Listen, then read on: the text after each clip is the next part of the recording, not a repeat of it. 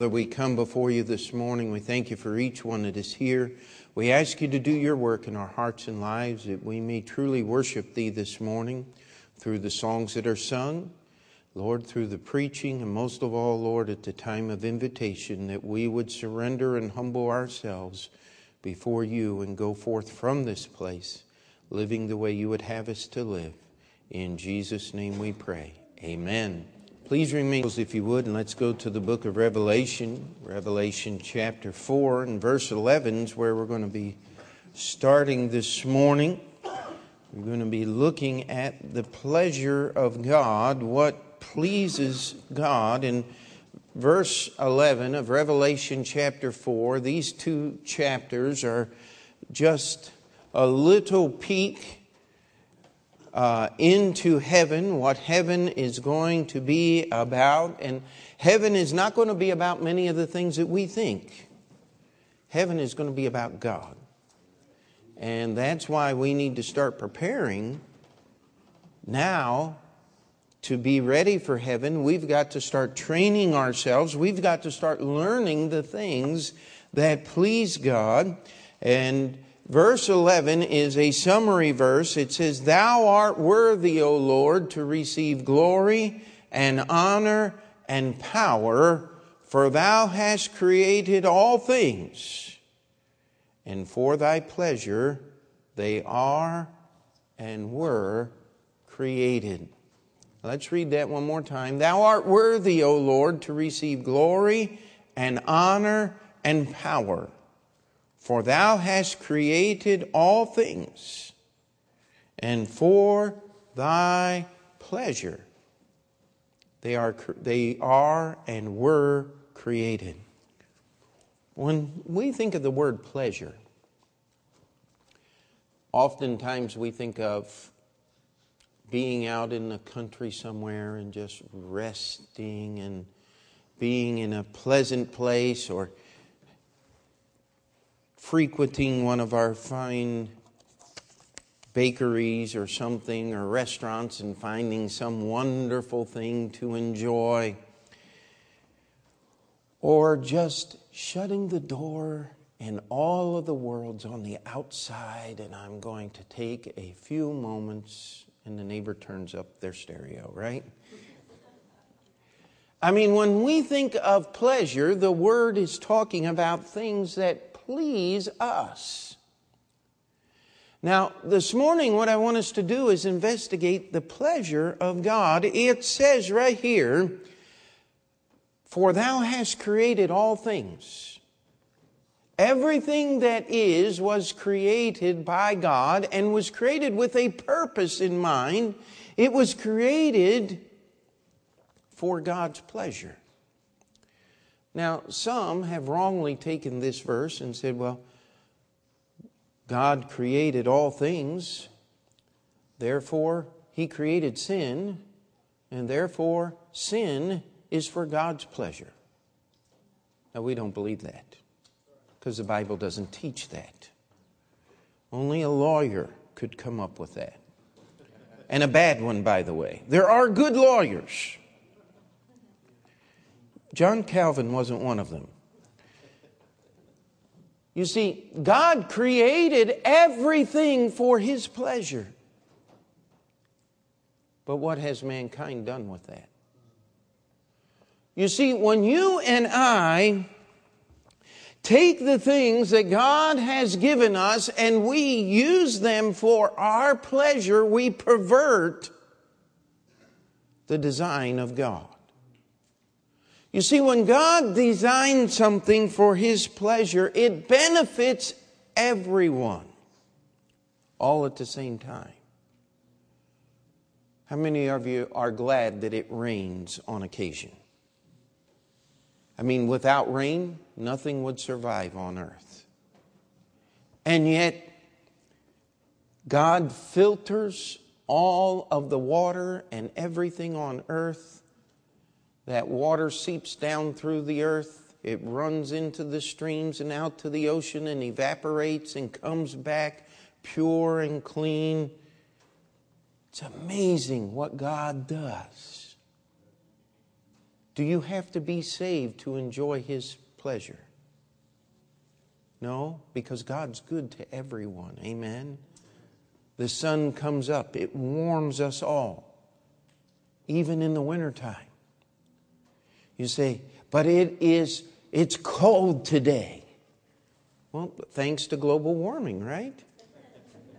Everything's the fault of global warming. No, don't believe in such a little God that man can mess Him up.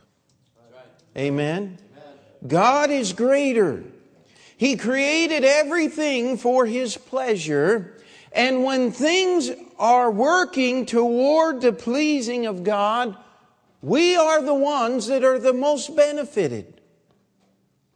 You know, we do things to please ourselves at our pleasure because we enjoy the benefit. Isn't that true?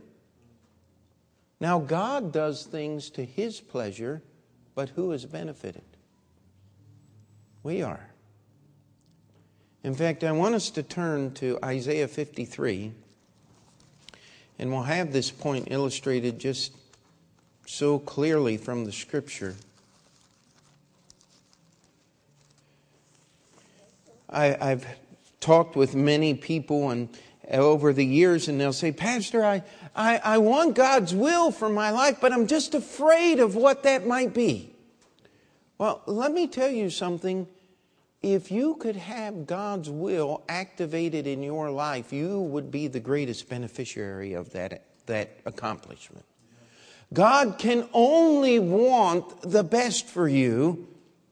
In fact, that's the essence of faith. He that cometh to God must believe that He what? Is, and that He is the rewarder of them that diligently seek Him. We have a hymn in our hymn books, and I try never to sing it, but it goes like this: so send I you to labor unrewarded, unloved. It's just one of those sad sack songs that you would think that the person who wrote it was in great need of Prozac. Something to cheer them up. Let me tell you, if you could compare the little bit of suffering that's in this life to what God has laid up for those that believe in Him, you'd be able to, as James chapter 1 tells us to do, rejoice when we fall into diverse temptation. The problem is we're looking at life the wrong way. We look at God as if He is trying to hurt us some way. And that is not true. Look in Isaiah chapter 53. Isaiah chapter 53, the pleasure of God. And verse 10 says, yet it pleased the Lord to bruise Him. He hath put Him to grief. When thou shalt make His soul an offering for sin, He shall see His seed, He shall prolong His day, and the pleasure of the Lord shall prosper in His hand. Could we read that verse again? Yet it pleased the Lord to bruise Him. Now, we think about the sufferings of Christ on the cross, do we not? And there cannot be an honest evaluation of what Jesus Christ went through without there at least being some sorrow and revulsion in our hearts as the things that He suffered. I mean, they pulled the beard out of His face. They beat Him.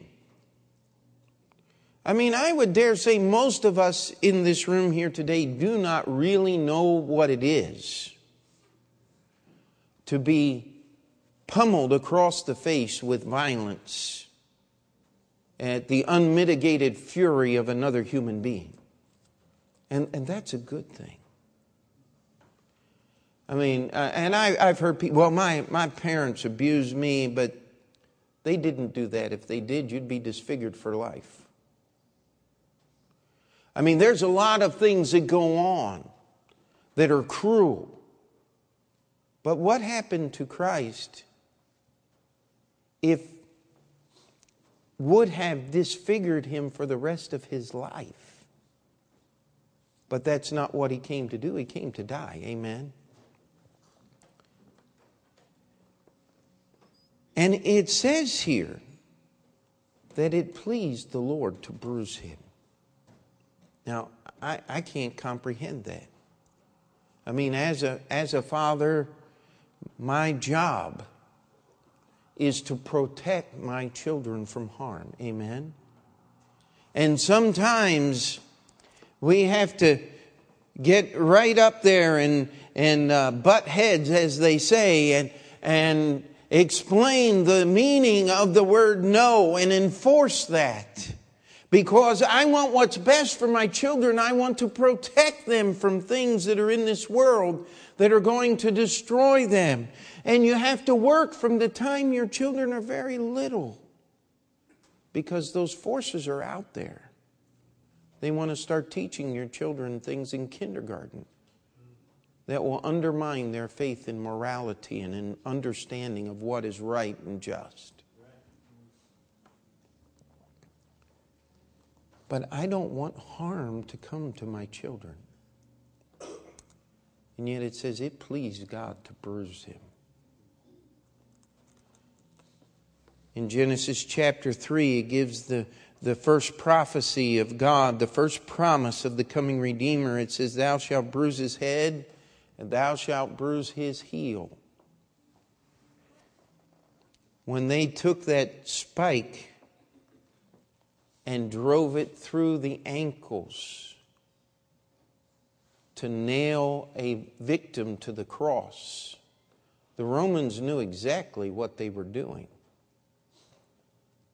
They would go through the soft tissue of the ankle bone and divide it and put the nail under the heel, so that you would literally have to stand on the nail that held your body on the cross.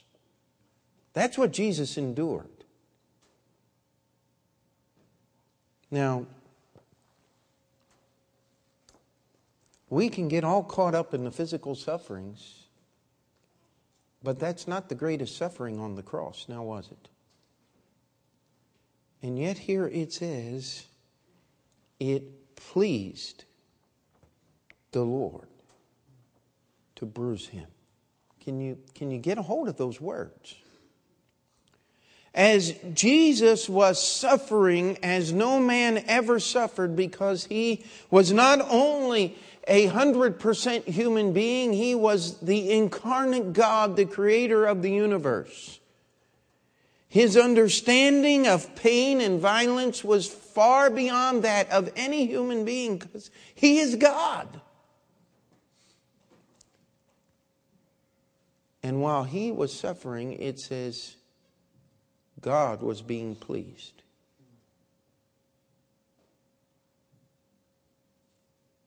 Now that just doesn't compute, does it? And we go through here, and it says, he hath put him to grief. When thou shalt make his soul an offering for sin, he shall see his seed, he shall prolong his days, and the pleasure of the Lord shall prosper in his hand. The first point I want to make this morning as we investigate what pleases God, what makes God happy, was for himself, for Jesus to suffer in our place. You see, it pleased God for Jesus to suffer because there would be those who would believe on Jesus, and then we who have will escape that suffering. You know, parents are willing to suffer for their children, are they not? They're willing to go to any extent. It says here that God was pleased that Jesus suffered so that you and I could be freed from the eternal suffering of our sin. I don't know who first put it this way. I just heard it repeated from another preacher, but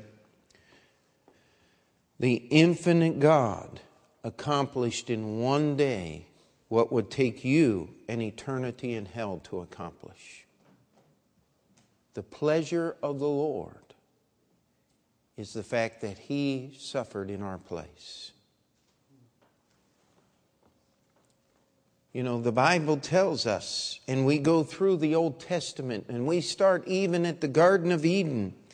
God took those animals, the first living things that Adam and Eve saw killed. As God took those animals and replaced their fig leaves, the work of man's own hands,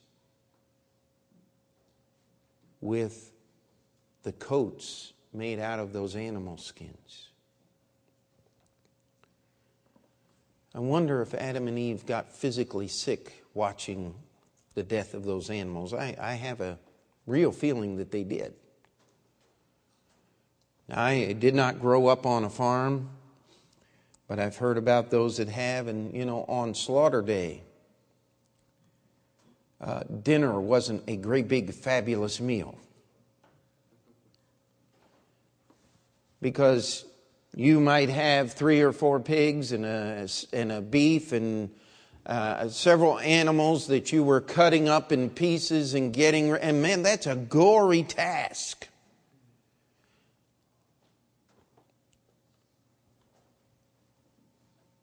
And yet every one of those sacrifices was a picture of what would happen to our Savior. Hebrews tells us, above all, when he said sacrifice and offerings, burnt offerings and offering for sin, thou wouldest not, neither hast pleasure therein which are offered by the law. Paul wrote in the book of Galatians that the law was our schoolmaster to bring us to Christ. If we could look at history, it's one huge panorama that God has set up so that we could see how great His love for us is. That's why it pleased the Father to bruise Him. Because if we'll accept His suffering as the payment for our sins, we can escape the judgment of God. Much more than that, we can be adopted into His family. We become joint heirs with Jesus Christ through the suffering of Him on the cross. That's the pleasure of God. I'm glad He's bigger than I am. Amen. I'm glad He was willing to go through all of these things just to show you and I how much He loved us. Man has many ideas, and many men have gone to great extremes to demonstrate and to prove their love for fellow human beings. But no one's ever gone as far as Christ has gone to show God's love to us. Amen. All the law says is to prove to us that Jesus is God's sacrifice for our sins. Now I want you to go to 1 Corinthians chapter 1. And by the way, we're not going to come up with anything new today.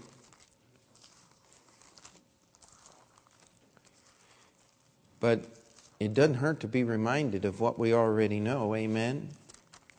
1 Corinthians chapter 1. There's another thing that pleases God. Let's look at verse 21. It says, for after that, in the wisdom of God, the world by wisdom knew not God. It pleased God by the foolishness of preaching to save them that believe. The wisdom of God says that because the wisdom of man excludes us from the salvation that God gives, God has chosen the foolishness of preaching. See, men love to exercise themselves in high things, do they not? Just watch this political things that go on in our country today. They were reading the Constitution of the United States in the House of Representatives. What a novel idea. Who would have ever thought such a thing could have happened in the United States of America? And they couldn't read certain parts of the Constitution, you heard about that, because they might be offensive. There was an amendment that was made. It was a compromise early in the Constitution that counted slaves as 3/5 of one person. How many remember that? Now, how many know what the purpose for that is? You see, common sense says, not common sense, common ignorance says that, they didn't consider the slaves as real people, so they only gave them 3/5 of a count. No. It was a statement made by those who believed in freedom that if you're going to treat these people as slaves, you can't count them as individuals. And if you want them to be counted as individuals, then you can't treat them as slaves. Why would that be offensive to anyone? It's because of the foolishness of people who call themselves wise. And what it does is it pushes us further away from the truth, does it not? That's why we're spending our way out of our indebtedness. Don't try that at home. I don't want to be visiting you at Rikers, all right? You cannot get out of debt by spending more money. But the wisdom of the wise, the smartest man in the room said this is the way to do it. I always get nervous when someone says, "Oh, he is so smart. He just knows what to do." I've seen what those smart people do. God calls it foolishness. What man calls wisdom. Man has become so smart that he realized he came from a monkey. Boy, that's smart. My favorite saying is, you got to go to school and be trained to be that dumb. Amen? It doesn't come natural. But God wants to take something the world considers foolishness. The preaching of His Word. Have you ever really evaluated what preaching is? As a preacher, I stand here amazed that anybody would show up on Sunday morning. Because we'll take 45, sometimes 50, 60, 70 minutes and just talk about the Word of God. Holler a little bit. Try to make you think about the words in this book and how they apply to your life. Does that make sense? God said no. He says, in my wisdom, I'm going to take something the world considers foolishness, and I'm going to use it to see people get saved. You see, that's how the message of what pleased God on the cross of Calvary gets out to the world in which we live. That's why we have a service. We have preaching. Because it pleases God. And we want our church to be a place that pleases God. That's why we'll never replace the preaching with a rock band. Or even a good music concert. I believe in good music. I love good music. But let me tell you something. There is no substitute for the preaching of the Word of God. And yet I pick up, well, I don't pick up because I know what the books say. I read the magazines. I hear the articles. They're always looking for some new way to reach people. Let me tell you, there's no new way to reach people if you're going to be with the Bible except the foolishness of preaching. We just got through the Christmas season. How many of you like Charles Dickens' A Christmas Carol? Isn't that just a wonderful story? Never happened, though. Can't happen. You see, no person will be convinced by speaking to the spirits and other voices that are out there. It says, if they will not hear Moses and the prophets, neither will they be convinced though one rose from the dead.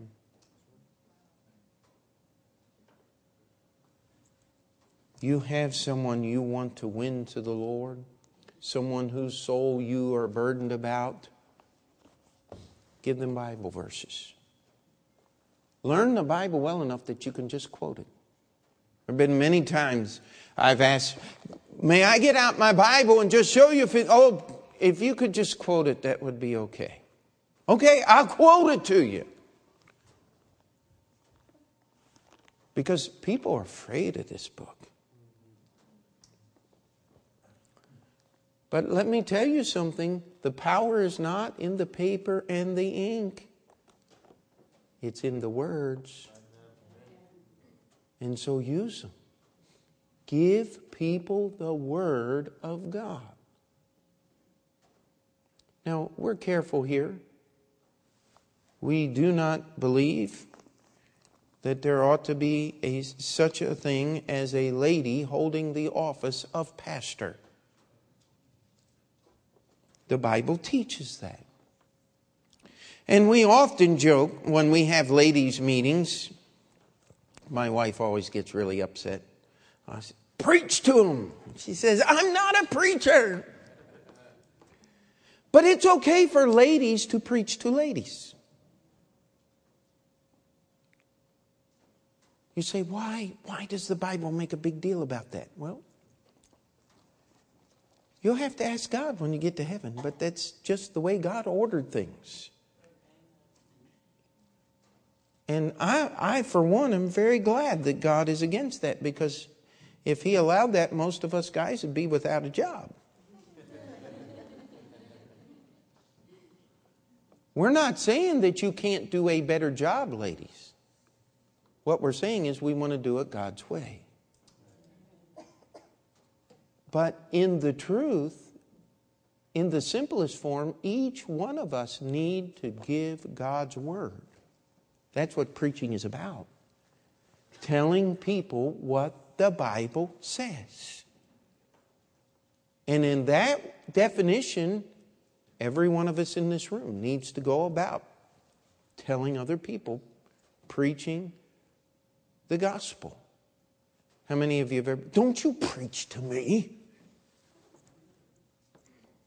Hey, if you're a parent, that is your job. 24/7. Don't ever give up. The Word of God will do what no other person can do. Keep at it. Don't give your opinions. Give God's opinion. It's the foolishness of preaching. That's why our church is about preaching. That's why we don't have big giveaways. I was visiting a church a while back, and wow, it was scary. Everything was about, this was a big Sunday, and I mean, they were giving away shopping bags full of stuff and a 3-day vacation here and this and that and the other thing. And man, I was going, have I gone to church or to a flea market?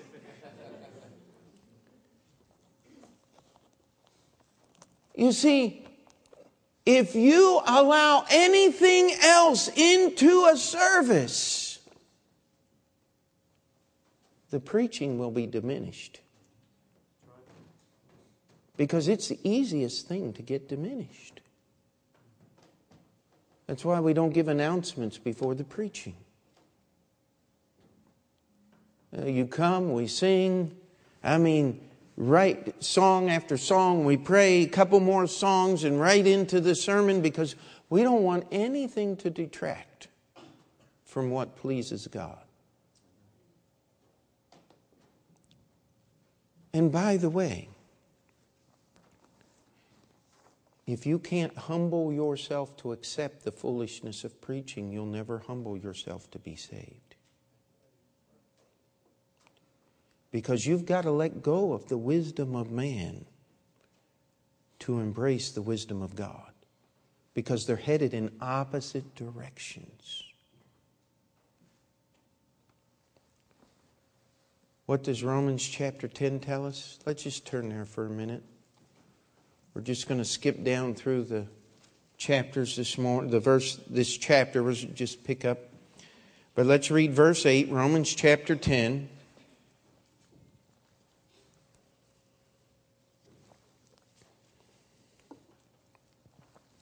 Verse 8, it says, but what saith it?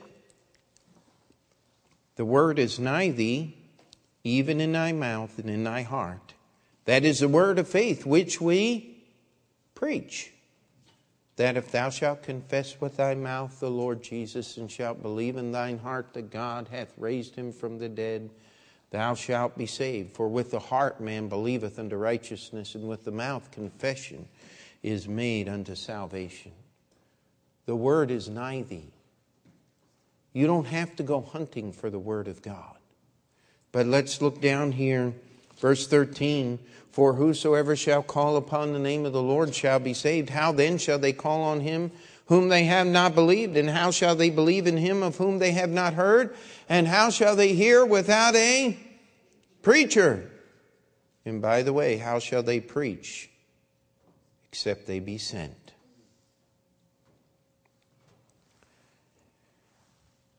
It says that God has used the foolishness of preaching to save them which are lost. That's His pleasure. Because God loves to laugh at the people who think they know everything. Aren't you glad about that? Aren't you glad that you cannot attain to the righteousness of God by things that you can understand and comprehend and do? Have you ever met somebody that was well accomplished in something? I mean, somebody who was semi-famous. I hate to be rude, but most of them are just arrogant snots. Isn't that true? The guy said, it ain't boasting if it's true. Excuse me. Yes, it still is. Because you couldn't pick up a pencil. You couldn't even take a breath except for the goodness of God that He has given you the power to do that. I don't care what accomplishment you have accomplished. You need to look to the Creator,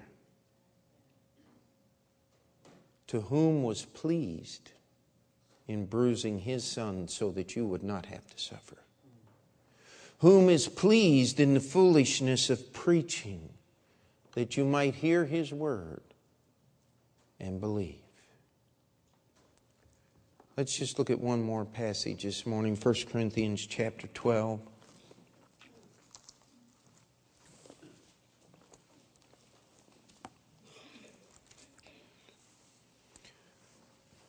verse 18.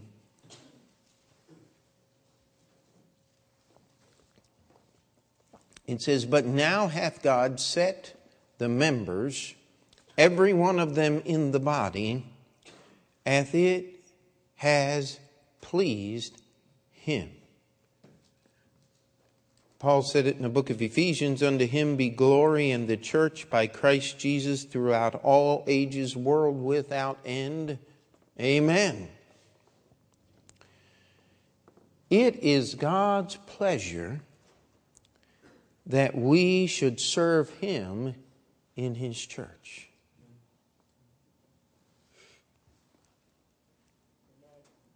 Let's try that again. It is God's pleasure that we should serve Him in His church. Do you get that? You see, we wonder where we're supposed to serve God and what place we're supposed to have in our service for God. And oftentimes we struggle with this and we say, what can I do? And yet when God explains His church, He always uses the picture or the physical representation of the human body. Now, when I was a kid, I thought I remembered in science class hearing that the human body was made up of about 3 billion cells, which was far more than I could comprehend. But my kids are studying today, and in their book it says the human body has 10 trillion cells. Now, I don't know where the numbers got raised, probably because we've got a little more sensitive equipment to figure out a little more. Who knows? Maybe the number will continue to go up. I don't know. But all you have to do is disturb just a few thousand of those cells with a little splinter. And all 10 trillion cells are upset about that little splinter sticking in the end of your finger. You ever wonder how that works? Well, it's real simple. It's connected. You ever seen a little puppy or a cat chase its tail? Every once in a while, they'll get a hold of it. And just about the time they're clamping down real hard, they find out that that tail is actually attached.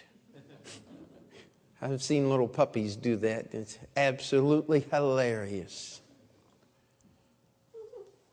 But it's not so fun when you're an adult trying to figure out life, chasing your own tail. That's not fun now, is it?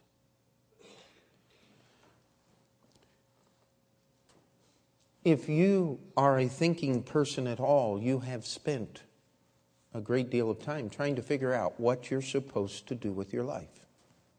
Isn't that true?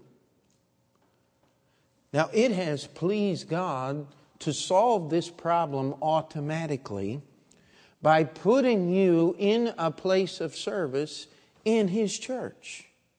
And you say, how do I figure that out? Well, it's real easy. Let's go back to the picture of the human body. Your body, which they say is 10 trillion cells, started out with just one cell. And now it has developed. Were there battles going on in your mother's womb as that little baby developed, as you developed, trying to figure out which set of cells was going to be the liver and which set of cells was going to be the heart? Did the nervous system cells fight with the cells of the circulatory system? I want that job. I don't want to just sit here and feel pain. I want to do something else. No, it all happened without one bit of argument, didn't it? I believe in spiritual DNA. But you know what? In order to find out what God has for you, you've got to be there. Amen? God doesn't use unfaithful people to serve Him. God heals anyone who will come to Him to be healed. He forgives any sin that you are willing to confess and bring to Him. And He wants you to serve Him as long as you have life.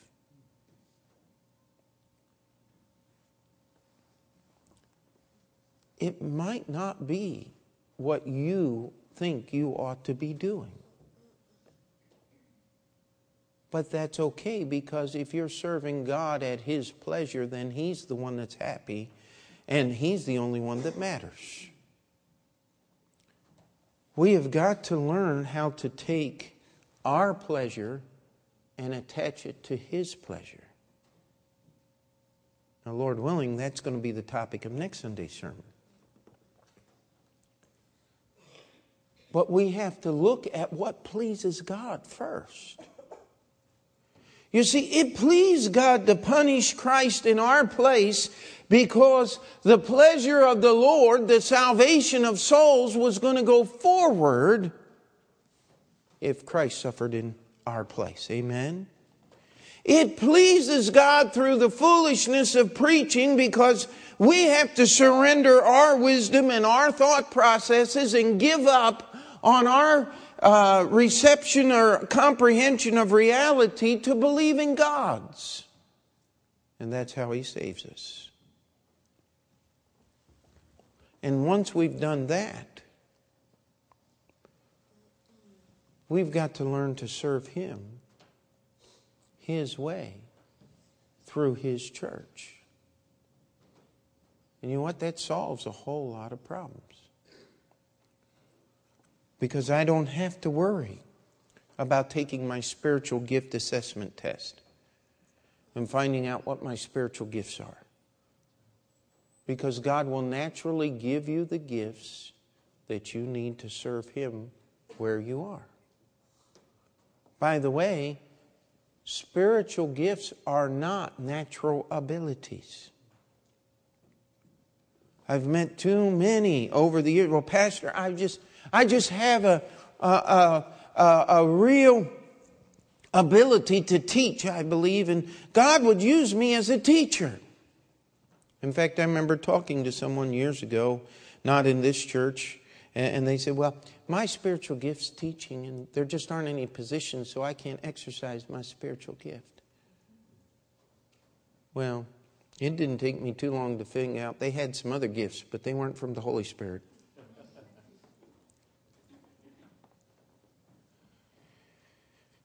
They were too busy exercising the rift of the Growly host instead of the gift of the Holy Ghost. Amen? It's a scary thing. But when we serve God at His pleasure, you know what that does? That means He's got something for me to do. I don't know about you, but I don't like to just sit around and watch other people work. I like to get things done. How about you? But God has a place, but it's got to be at His pleasure, in His way. It says here that He has, it says, but now hath God set the members, every one of them in the body, as it hath pleased Him. Stop trying to figure out what God wants you to do and start doing what God's already told you to do. By the way, that's why we give out the daily Bible reading schedules. Because that's what God's told you to do, is be in His Word. Amen? That's why we have services with preaching in them. Please don't misunderstand. I don't believe I'm the world's greatest preacher, but I do preach the world's greatest book.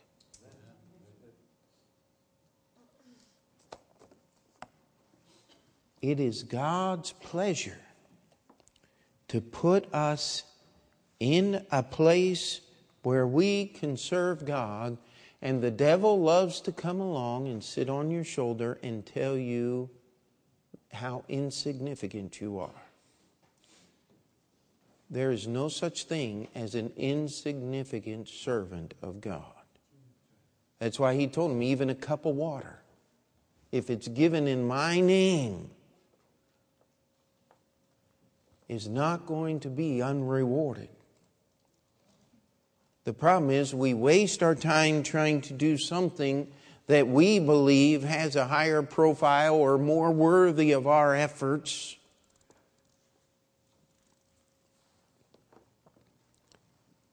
When all we need to do is serve God where He set us. And let me tell you, God will not promote you to your level of incompetence. That's what happens in the world. You do a good job, get a promotion. Do a good job, get a promotion. Do a lousy job, and that's where you stay. God doesn't believe in that. He puts you where He can use you because His pleasure, if you could realize it, should be your greatest desire. Because it would be the most wonderful thing that ever happened to you, is to fulfill God's pleasure in your life. And all God's people said. Dear Heavenly Father, we ask that you would help us as we think about this. As we think about what makes you pleased, what your pleasure is. Lord, we're thankful that Jesus died in our place and suffered in our place, that we could be free from those sufferings. Lord, I'm thankful that we can leave the wisdom of this world and embrace the foolishness of the preaching of your word to know how to be saved. And Lord, I pray for each one in this auditorium this morning that if there is one here that does not know you as their Savior, that they would be willing to believe the foolishness of preaching and believe the sacrifice of Christ that they might be saved. Lord, I pray, especially for those who are members of our church, that we would just allow you to put us where you want us. That you would fit us together, that we may serve you at your pleasure. Lord, you could get so much more accomplished through our church if we would just serve you your way instead of ours. We ask you to mold us and make us, that we may bring glory to your name. We ask that the Holy Spirit would have freedom during this time of invitation to convict us and show us our need and our failures, that we may be set in that place that would please you. In Jesus' name we pray. Amen. Let's stand together.